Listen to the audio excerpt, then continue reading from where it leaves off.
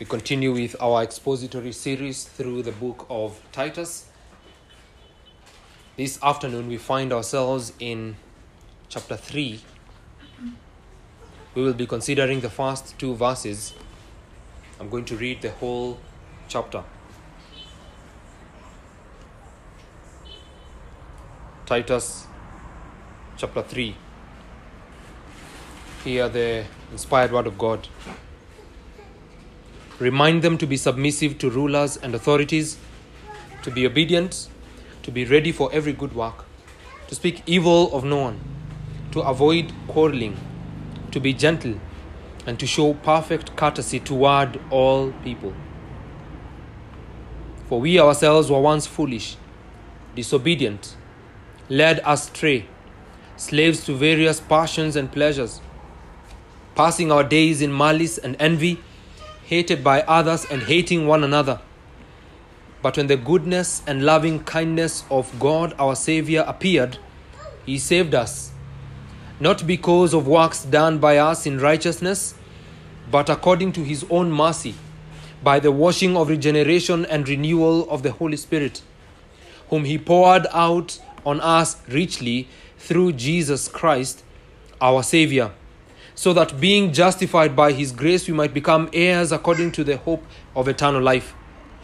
The saying is trustworthy, and I want you to insist on these things, so that those who have believed in God may be careful to devote themselves to good works. These things are excellent and profitable for people, but avoid foolish controversies, genealogies, dissensions, and quarrels about the law, for they are unprofitable and worthless. As for a person who stirs up division, after warning him once and then twice, have nothing more to do with him, knowing that such a person is warped and sinful. He is self-condemned. When I send Artemas or Tychicus to you, do your best to come to me at Nicopolis, for I have decided to spend the winter there. Do your best to speed Zenas the lawyer and Apollos on their way. See that they lack nothing. And let our people learn to devote themselves to good works, so as to help cases of urgent need and not be unfruitful. All who are with me send greetings to you. Greet those who love us in the faith. Grace be with you all. That is God's word. I'm going to make a prayer and then we will consider verses 1 and 2. Our Heavenly Father, we thank you that we have the privilege of hearing your word this afternoon. And oh, what a privilege it is indeed. We plead with you that you may open our eyes to pertinent matters in your word. Remember your word to your servants, in which you have made us to hope in. This is our comfort in our afflictions. Your promises give us life. The insolent do not know this. Those who hate you cannot understand this. Grant that we would not be like that. That turning away from your law would not be our character. Grant that we would take comfort in your rules, your statutes. Keep us from forsaking your law. May your statutes be our songs. May we remember your name in the night, O Lord, and keep your law. Grant that blessings would fall upon us by keeping your precepts. We are your people, Lord. And thus then, we live by your commands. Help us now to see them and to be willing to submit to them, to the praise and glory of your name. Help me as I communicate to be simple, to be clear. Grant clarity of thought, fervency, fluency of expression, that your name may be glorified and that your people may be edified. We pray these things in Jesus' name. Amen.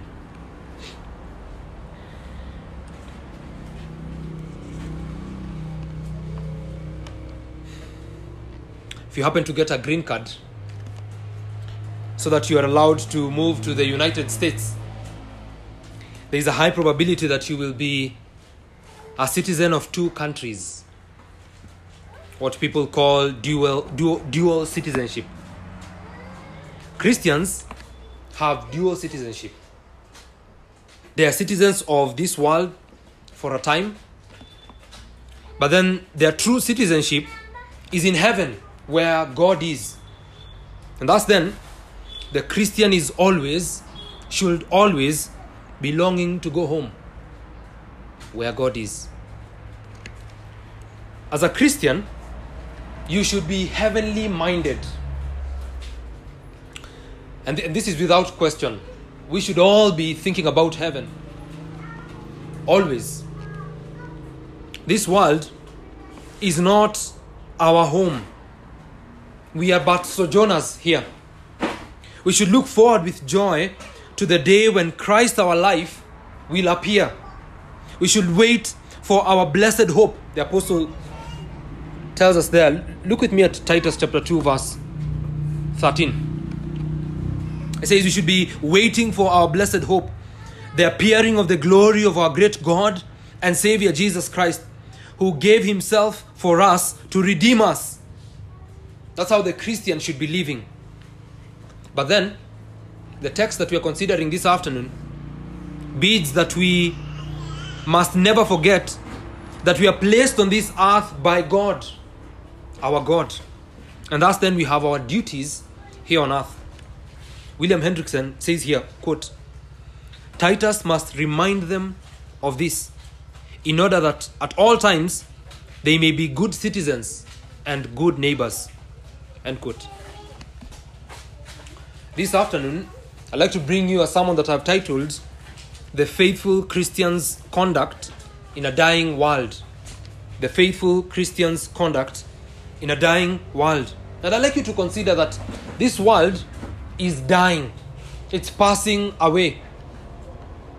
Now, why does God give us commands on how to live in this world? Two reasons. He gives us commands on how to live in this world. Number one, so that we may glorify him.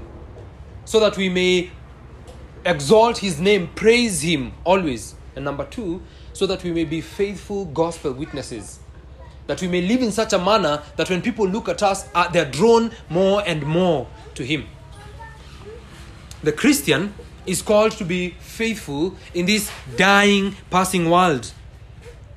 And he's not called to be faithful in a passive way. There are directions on how exactly that faithfulness looks like.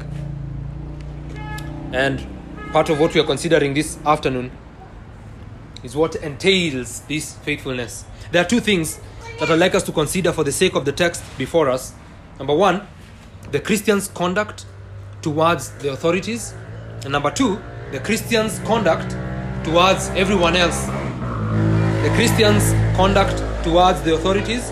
And number two, the Christian's conduct towards everyone else. So the faithful Christian's conduct in a dying world should look a certain way towards the authorities, as Paul grants Timothy. And it should also look a certain way towards everyone else, as Paul is going to tell us there. Number one, the Christian's conduct towards the authorities. Look with me at verse 1 there.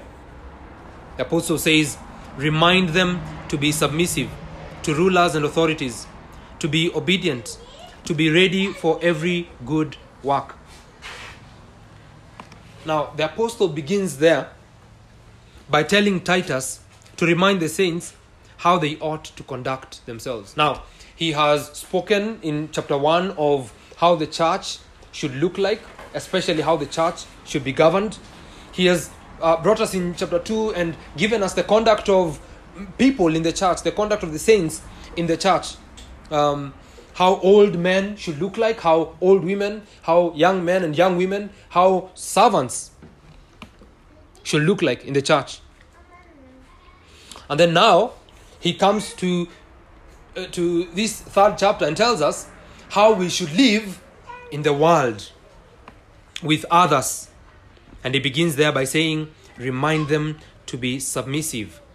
The word remind that the apostle begins with there implies that the apostle may have given these instructions before. You remember when we were going through chapter 1 verse 3, the apostle says, verse 5 rather, he says, this is why I left you in Crete, so that you might put what remained into order and appoint elders. So it's as though the apostle was there with Titus. And now as he has left him, he calls him to put things into order. Now here in chapter 3, when he begins with the word remind them, he's saying there are things that, I taught when I was there, when we were together. Then he says, remind them these things. So they are to be reminded of these truths that they may have heard before and are prone to forget. Notice that as well.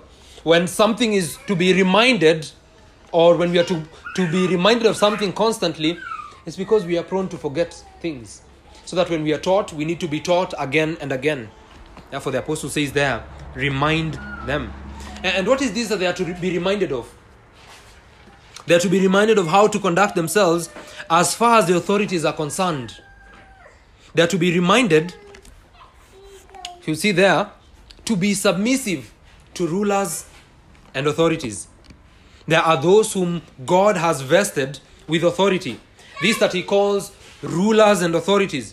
In Romans chapter 13 verse 1, this same apostle says, let every person be subject to the governing authorities, for there is no authority except from God, and those that exist have been instituted by God. That's what Paul says in Romans chapter 13 verse 1.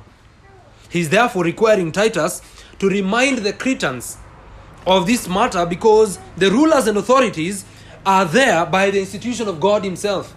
God is the one that has placed them there, and therefore they are to be reminded to submit to them. The conduct of the Christian towards the authorities ought to be one of submission, subjection to them. The conduct of the Christian towards the authorities speak of their conduct towards God. The conduct of the Christians towards the authorities speak of their conduct towards God.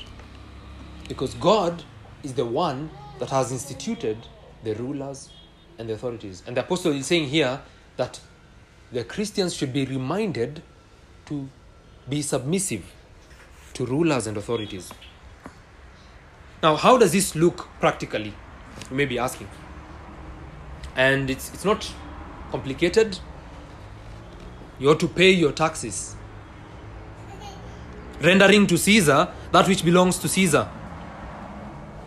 You ought to do honest business as the authorities require, not doing illegal business. Generally, what this command is requiring you is to keep the law of the land, because the authorities have been vested with that power. They have given certain laws, and the Christian is called to keep the law of the land. Now, I must say here quickly that the exception is granted by the word of God, that when the authorities contradict, when the authorities go against the law of God, they must respectfully be disobeyed. This is important for us, especially because of the day and time that we live in. We have recently had problems with the false teachers, and the authorities have felt the need to intervene in religious matters, which is okay. We have recently had the coronavirus, COVID, and the authorities also have felt the need to intervene because of health matters, which is fine. But then the authorities should know where the boundaries lie, especially with the Christian religion. Why? Because God has been, God is, and God will forever be king over all his creatures, and especially his people. So that the authorities should be respectfully disobeyed. We should disobey them respectfully if they contradict the law of God, if they go against the statutes of God. This is what we read in Acts chapter 5 verse 27 to 29. And when they had brought them, they said, they set them before the council, and the high priest questioned them, saying, "We strictly charged you," listen to this language, "we strictly charged you not to teach in this name. Yet here you have filled Jerusalem with your teaching, and you intend to bring this man's blood upon us." But Peter and the apostles answered, "We must obey God rather than men."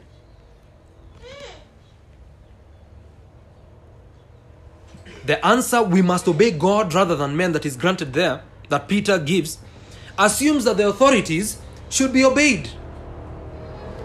In fact, the authorities expected that Peter and the apostles would obey them.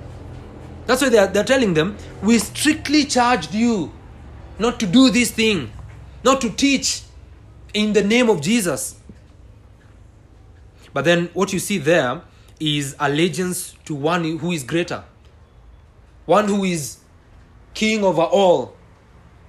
And there you have the idea of obedience. The authorities should be obeyed unless they are in opposition to the law of God. So pay your taxes, do honest work, be faithful, keep the law of the land as far as it does not contradict the law of God. Obey the authorities. Believers should be reminded, look with me at that verse, remind them to be submissive to rulers and authorities, remind them to be obedient. They should be reminded to be obedient to the authorities. The idea here is that they're not only to submit for the sake of it, but that they should be inwardly obedient. They should be obedient to the authorities. They should have a godly willingness to obey the commands given by the rulers and the authorities. They're not to do it begrudgingly or murmuring at the authorities. Christians are here to be reminded to submit to the rulers and authorities. Now, notice that this is the faithful Christian's conduct in this dying world. The world is dying. They ought to see how the people of God live in it. This command is very timely to us. In a day and time when the authorities seem to be unworthy of honor, leave alone obedience. I mean, if you consider our government, for example, the Kenyan government, would you say that it is deserving of honor if you just simply look at it? No. And you see politicians being very careless and vulgar in their language as they speak of the authorities that we have. And so it's a timely command for us, considering the times that we are living in. The word of God is very clear to us here. Christians they should be submissive to rulers and authorities. Christians should be obedient. Now, more often than not, we desire power, and thus then find it hard to subject ourselves to others. We desire to be the ones in power. We think we know better. We think we know more. We think we know the way. We want to be followed rather than to follow. The Bible is absolutely clear here that we should be submissive to rulers and authorities. We should be obedient. I'm therefore reminding you this evening to be submissive. This is not a complicated message. It's a simple reminder for you to be submissive to rulers and authorities, to be obedient to them, to show all good faith, and especially for the sake of the gospel. You see, this is one of those areas where failure, in one way or another, hinders the gospel. Failure to submit to the authorities hinders the gospel, and the Christian wants the gospel to advance. If you're a Christian here this afternoon, you want the gospel to go forward. You want the name of Jesus Christ to be lifted up. One of the ways that happens is when we obey God's commands. And God's command for us here this evening is to be submissive to the rulers and the authorities. Now you realize that we have a message that says this in a nutshell. You are a sinner. You deserve to go to hell because of your sins. You deserve to go to hell because you have offended a holy God, sinning against this pure God, the one who is light and dwells in an approachable light, in whom there is no darkness. That is the one you have offended. And so because of that, God has damned you to hell, saying the wages of sin is death. That's the message that we bear. That's what we tell people. And then we tell them, if you come to God, this holy God, this pure God, this perfectly righteous being, if you come to Him through His Son that He has given, the Lord Jesus Christ, you will be saved. And we want people to come. I submit to you that the gospel in and of itself is an offensive message. And because it's offensive, we want to remove all other offenses. And oh, how good God is. God tells us exactly how to remove the offenses. In this case, the way to remove other offenses is by submitting to the authorities. And we want to do this that they may hear the gospel, that they may come to the Lord Jesus Christ, that they may submit themselves to Him. Because they are in a dying world. What does it matter that they have all the authority, all the power, all the rule? What does it matter if they do not know the gospel? We want to submit to them that they may come to Jesus Christ. That we may show that we have a high authority. And this high authority, being God, has commanded us to submit to them. And then call them to come and submit to Him by His Son, the Lord Jesus Christ. Now the last phrase there in verse 1, to be ready for every good work, may be applied both to the command concerning the authorities and also the command concerning everyone else. So you have this command given to the rulers and the authorities, and that phrase there may be applied to that command.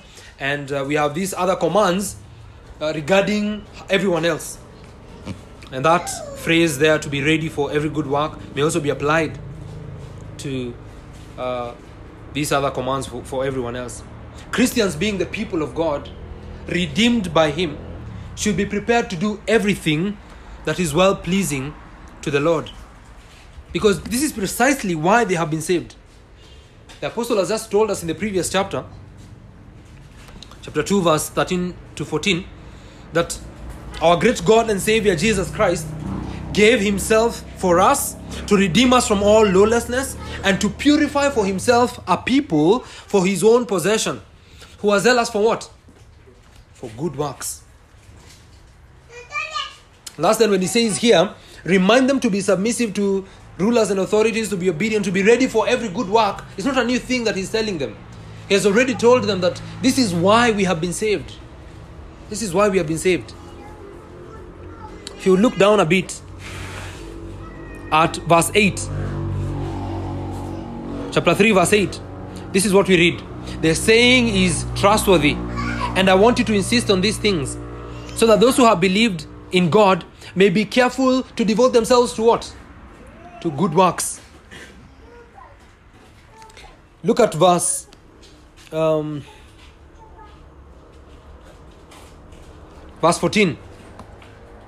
And let our people learn to devote themselves to what? To good works, so as to help cases of urgent need and not be unfruitful. And so this is the thing that Christians should be devoted to. Because God has redeemed us, we should be prepared to do everything that is well-pleasing to Him. Thus then, as it is the will of God for us to be submissive to rulers and authorities, as it is the will of God for us to be obedient to them, therefore, we should remember that this is part of the good works and be prepared to do it. That's what he says there. Remind them to be ready for every good work. Part of these good works is to be submissive to the rulers and the authorities. Number 2, the Christian's conduct toward everyone else. Christian's conduct towards everyone else. We are told there in verse 2 to speak evil of no one. So this is one of those cases where this is how you read it. Remind them to be submissive to rulers and authorities. Remind them to be obedient. Remind them to be ready for every good work. Remind them to speak evil of no one, to avoid quarreling, to be gentle, and to show perfect courtesy toward all people.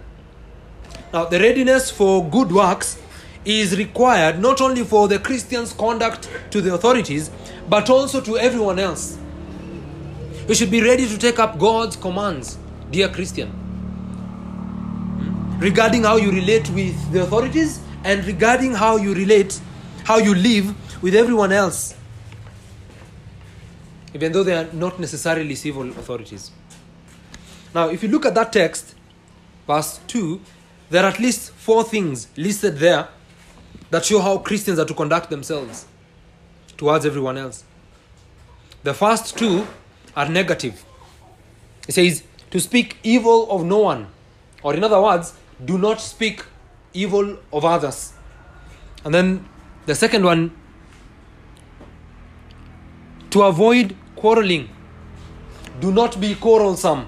So those first 2 are negative.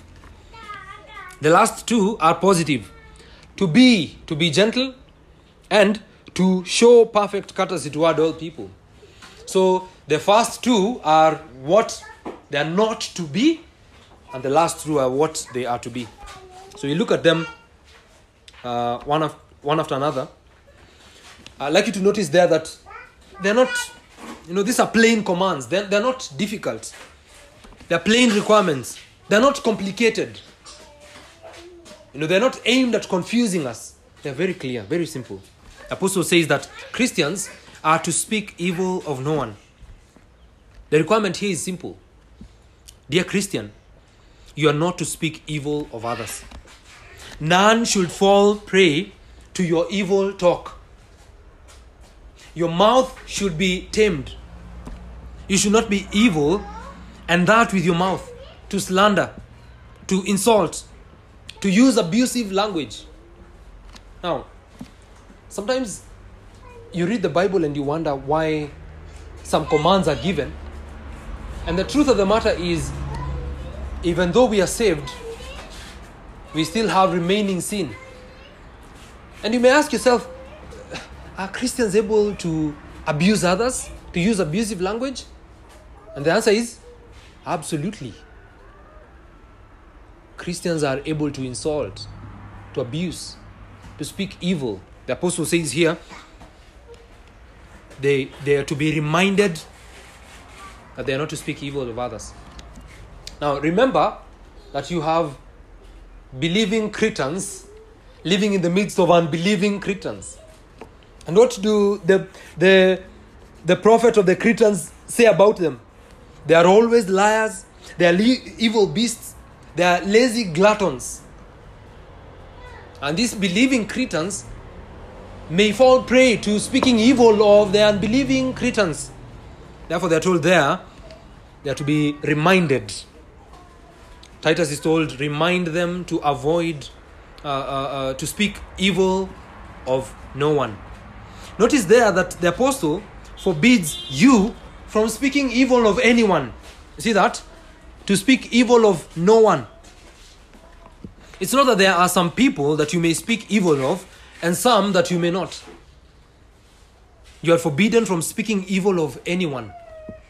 Really. Foul speech is out of place for anyone, right? I mean, when you find someone speaking in a foul, vile way, you're disgusted at it. So it's unbecoming for anyone. It is out of place for anyone, really. But for the Christian, it is a thing that should not even be spotted. It should not be spotted even a bit. The grace of God, remember, chapter 2, verse 11, has appeared to the saints.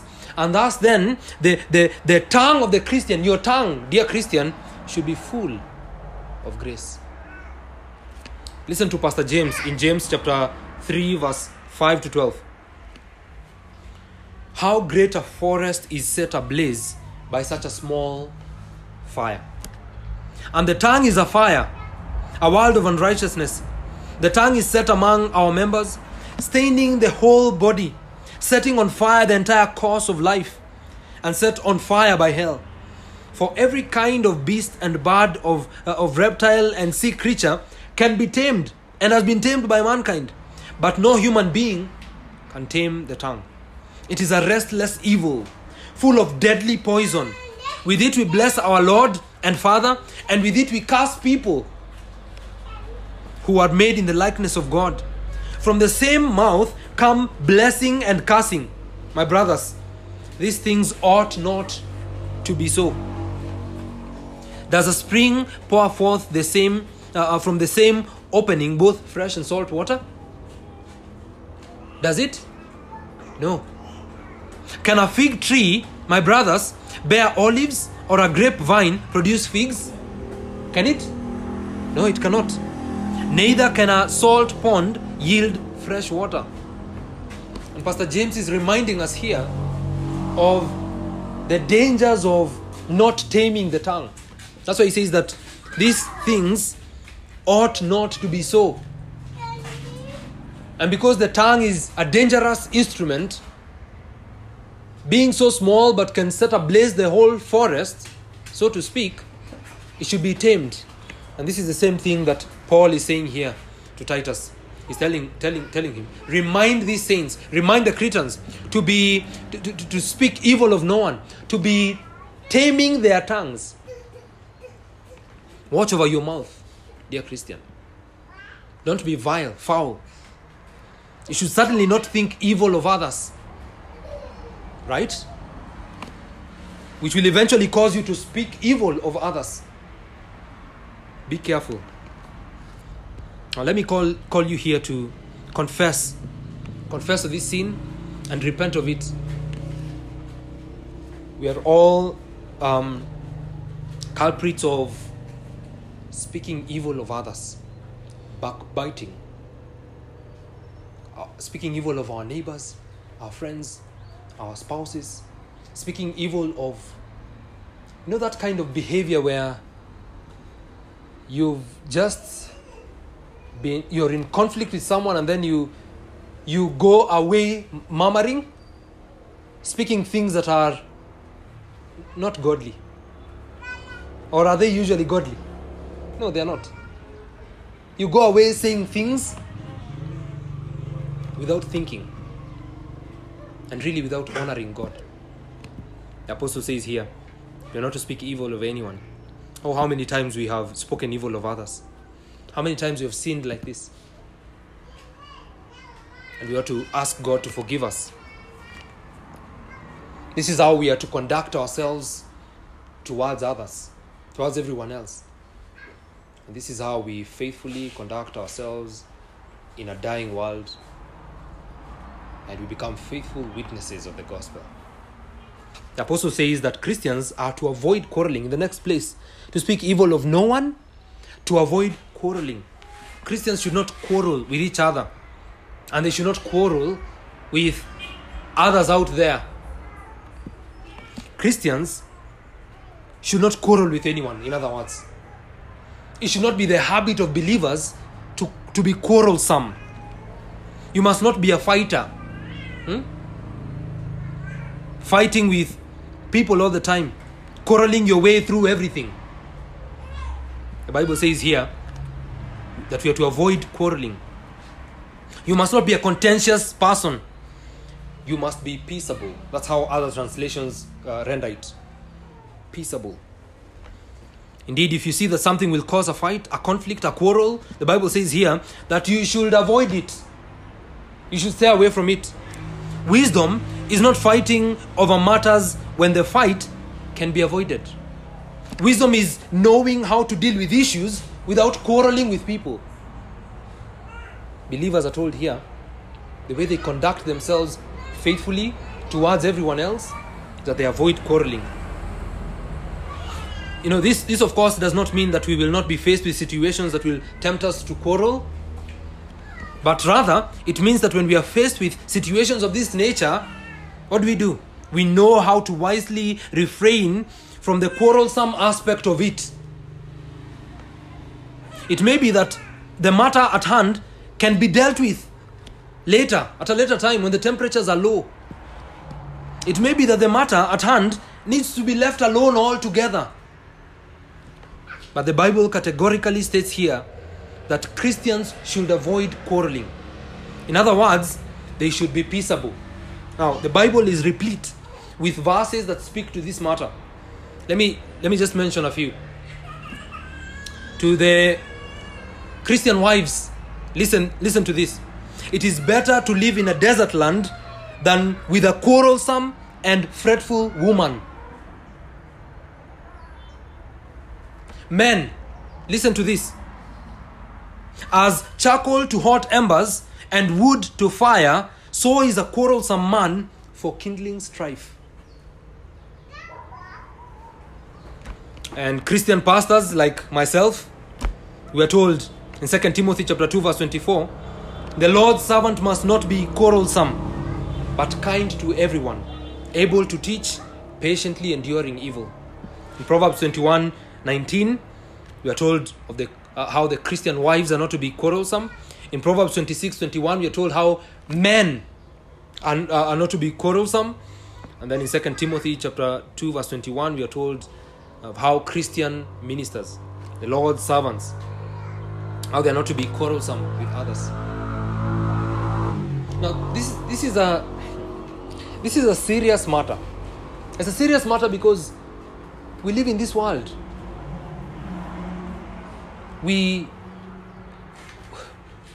disagree with all sorts of people. And then there's a certain way that the faithful Christian conducts himself in this dying world. There's a way that we should live as regards the authorities and with everyone else. That should be a witness in and of itself that the grace of God has appeared to us. There are things that Christians must not be or have, and there are things that Christians must be or have. The next two things are those things that Christians must be, those things that Christians must have. Now, I'd like for you to notice how these virtues that you are to be, these things that you are to have, in a beautifully synchronized way, help with those things that you are not to be. And this is what I mean. The things that you are to be are stated there. Two things. Be gentle, show perfect courtesy towards all people. Those two things, in a very beautiful way, help with the things that you are not to be.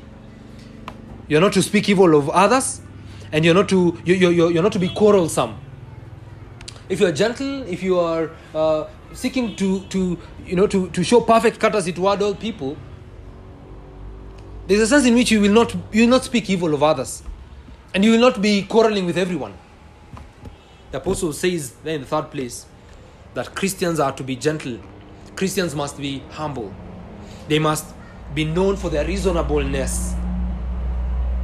That's what gentleness requires, that we are reasonable. We reason with others. We must be considerate to others. That's what being gentle means. We must be kind to all people. Surely gentleness is the fruit of the Spirit, isn't it? We must be gentle. And lastly, the apostle says that Christians are to show perfect courtesy toward all people. Now, notice with me that the words translated perfect and courtesy in the ESV literally mean all meekness. Perfect courtesy, all meekness, or all gentleness, if you will. So that Christians are to show all meekness to all people. So when it says perfect courtesy toward all people, it's all meekness toward all people. Not some meekness to some people. Or some meekness to all people. Or all meekness to some people. No. It is all meekness, perfect courtesy toward all people. Those that are good to us and those that are not good to us. Those that are our friends and those that are our enemies. Those that are like us and those that are not like us. Those whom we like and those whom we don't like. The rich and the poor. All people. We have to show all meekness to all of them. If you are meek, you will recognize yourself to be a sinner in the midst of sinners. Notice. You will not think that there are things that you deserve. You will see that even the things that God has given you are undeserved mercies upon such a wretch as yourself. This will in turn help you to show perfect courtesy toward all people. When you and I are not showing perfect courtesy, all meekness toward all people, there is a thing that we are communicating. We are communicating that we are worthy beings. That there are things that we deserve. That even the things that we have are not mercies given to us by God. And there's a sense in which we are revealing that the grace of God may not have appeared to us. Your spouse that you live with should see this from your conduct. Your roommate that you share house with should be able to see this from your conduct. Your next door neighbor should be able to see this from your conduct. The shopkeeper, the boda man who carries you and frustrates you. The service providers who are careless. The barber or hairdresser who serves you, whether they do a good job or not. All these people should be able to see perfect courtesy from your conduct, dear Christian. We are to show perfect courtesy toward all people. All meekness. All meekness. Let me finish by saying that these two verses grant us the conduct of our Lord Jesus Christ. Our Lord himself tells us in Matthew 11:29 that I am gentle and lowly in heart. We know that he was submissive to the rulers. We know that he was obedient to them. We know that he was not one to speak evil of others. He was not one to quarrel, that quarrelsomeness. He was one who was gentle, meek, lowly, compassionate. Our aim ultimately is to look like our Lord. Our aim is to look like Christ. Perhaps I should ask you a question here. How much of you looks like Christ? How much of you looks like Christ? Do you wake up every day saying that today I want to look more like my Savior? Today I want to live like my Savior did. I want to follow in his steps. I want to deny myself. I want to take up my cross and follow him. This is what this verse is. And all the imperatives in the Bible call the Christians. We are to be submissive to the rulers and authorities. The commands themselves are applications. We are to submit ourselves to the authorities.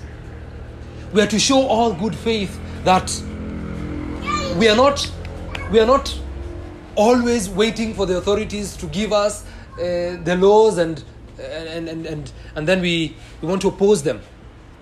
No. Rather, we want to show all good faith. We want to bring the gospel to them. And then we receive the exhortations, please. Receive the exhortations there to speak evil of no one. Be careful with your mouth. Don't be vile. Don't be foul. Don't downplay the dangers of the tongue. Don't be careless. Don't be fighting with everyone all the time. Being quarrelsome. Hindering the gospel. This is unbecoming for the man of God. It's unbecoming for men in the society, and it's unbecoming for the Christian wives. This is not how we should be. Be gentle. Seek to show perfect courtesy toward all people. I'm not telling you this as one that has attained them. Brethren, this is the word of God for you. It's the word of God for us that we should take, that we should receive it with meekness, that it should be implanted in our hearts, that we should walk in this way. My dear saints, this is the way. Walk ye in it. Let's pray.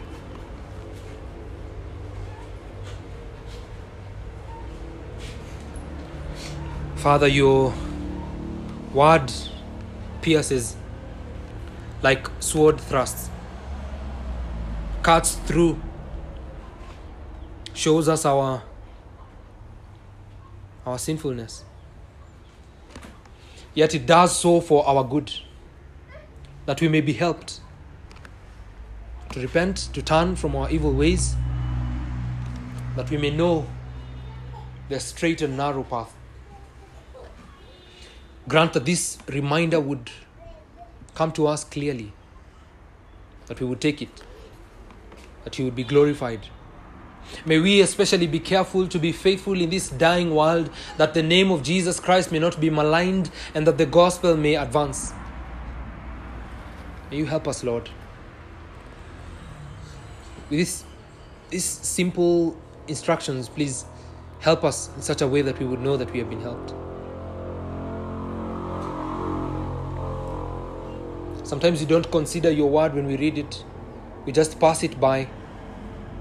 The commands that are given us here, even though simple, clear, direct, they are things that we are prone to fall in every day of our lives. Please keep us. Grant that our conduct toward the authorities would be one of submission, and our conduct toward everyone else would be refraining from speaking evil, from quarrelsomeness, being gentle, being meek toward all. Help us with these things, Lord. Hear our prayers because we pray in the name of your Son, the Lord Jesus Christ. Amen.